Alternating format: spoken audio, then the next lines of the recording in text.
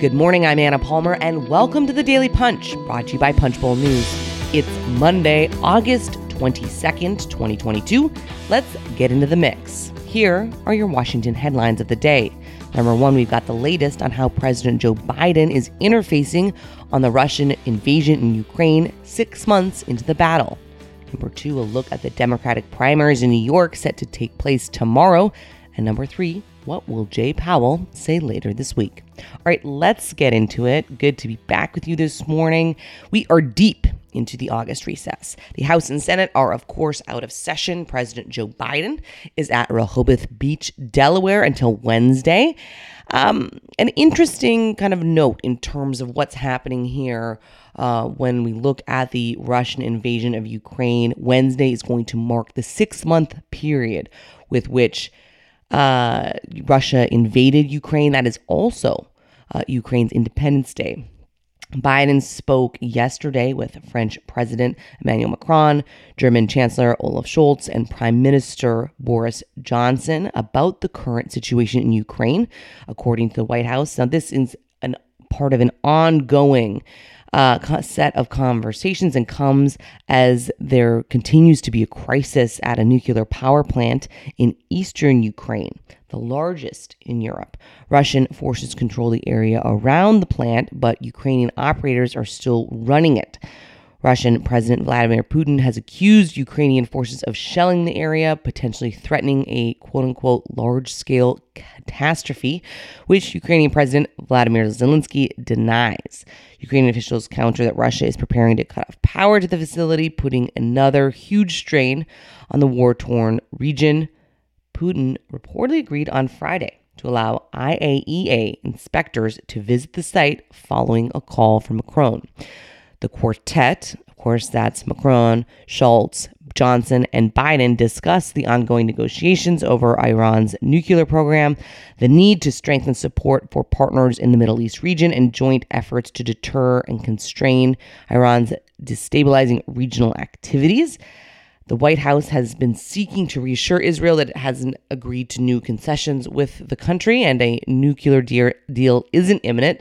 Axios reported on Saturday, although Israeli officials remain concerned about this possibility. U.S. and European officials are reviewing Iran's response to a proposed EU framework for a revised nuclear accord. So a lot going on the foreign sense while the president is in Rehoboth on vacation. Let's move on to the number two story of the morning here, really teeing up tomorrow's primaries. New York is going to have some of the biggest political news this week. It is the state's congressional primary, including several high-profile battles, but of course, none more important than that involving House Judiciary Committee Chair Jerry Nadler and Committee on Oversight and Reform Chair Carolyn Maloney in the 12th District. This is truly, I think in all of my time covering Congress, an unprecedented battle of two committee chairs. There's another attorney thrown in as a potential spoiler. And this all comes about as a state judge approved a new map in May. New York is losing a seat due to redistricting following the 2020 census, forcing veteran lawmakers like Nadler and Maloney to figure out where to run. So what's interesting over the weekend, the latest poll shows Nadler with a sizable lead, and he's got the New York Times' endorsement as well.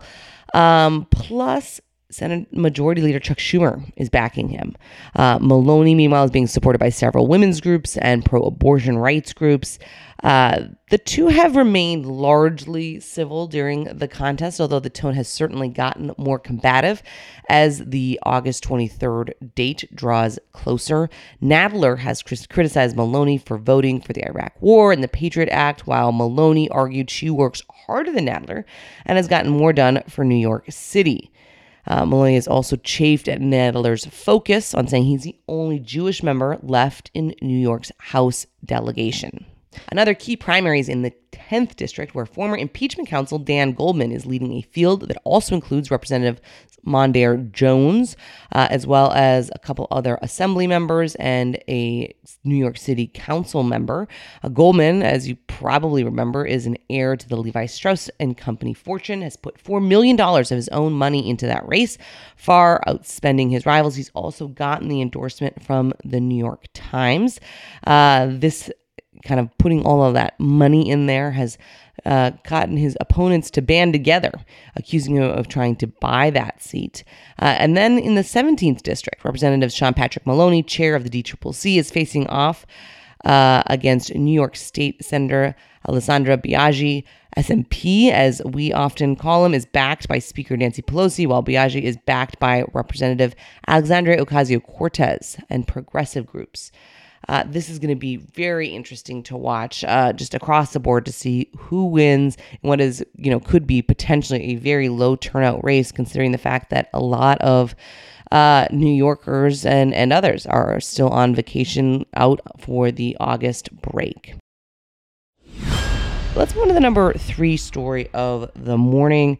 Look at the Bureau of Economic Analysis is going to be releasing the revised GDP for the second quarter on Thursday. The advance estimate released last month showed the GDP contracting by 0.9%, the second straight quarter of negative growth. This, of course, is setting off a huge political debate over whether the U.S. is in a recession or not. Republicans said it was by the classic definition, 2 straight quarters of negative growth. Democrats in the White House, meanwhile, pointed to a number of mitigating factors, including record low unemployment and continued strong jobs growth, saying that which aren't indicative of a recession. Thursday's release will have more complete data for everyone to fight over. And of course, on Friday morning, Federal Reserve Chair Jay Powell is going to be delivering his economic outlook at the Kansas City Fed's annual conference in Jackson Hole, Wyoming. Powell's speech will be parsed intensely for signs of how aggressively the central bank plans to continue raising interest rates as policymakers battle the worst inflation rates in 40 years. Powell will be speaking at 10 a.m. A couple of notes on the Punchbowl News front. We will be coming out a little bit later this week as we enjoy a bit of the August recess, so you can expect this podcast to come out sometime between 7 and 8 a.m. all week. A reminder, we are not publishing midday and PM this week. And next week, Punchbowl News has its annual August recess, which means we won't be publishing or doing the Daily Punch at all. So looking forward to a little break on that front. We also have some news here. After the break in August, we're excited to announce our first 2 September events. You can join us September 8th. We're going to be sitting down with Buddy Carter, the representative from Georgia, at the Hawk and Dove at 9 a.m. to talk about the impact of 5G transportation. And on September 15th, we'll be at the Roost at 9:30 a.m. with Kathy McMorris Rogers. She is the ranking member on the House Committee on Energy and Commerce. We're going to talk to her about her role in the committee and her priorities for 2023. You can sign up for those, as always, at our events hub. And with that, thanks so much for listening. Leave us a rating and review. You can also subscribe to Punchbowl News at punchbowl.news. Have a great day and stay safe.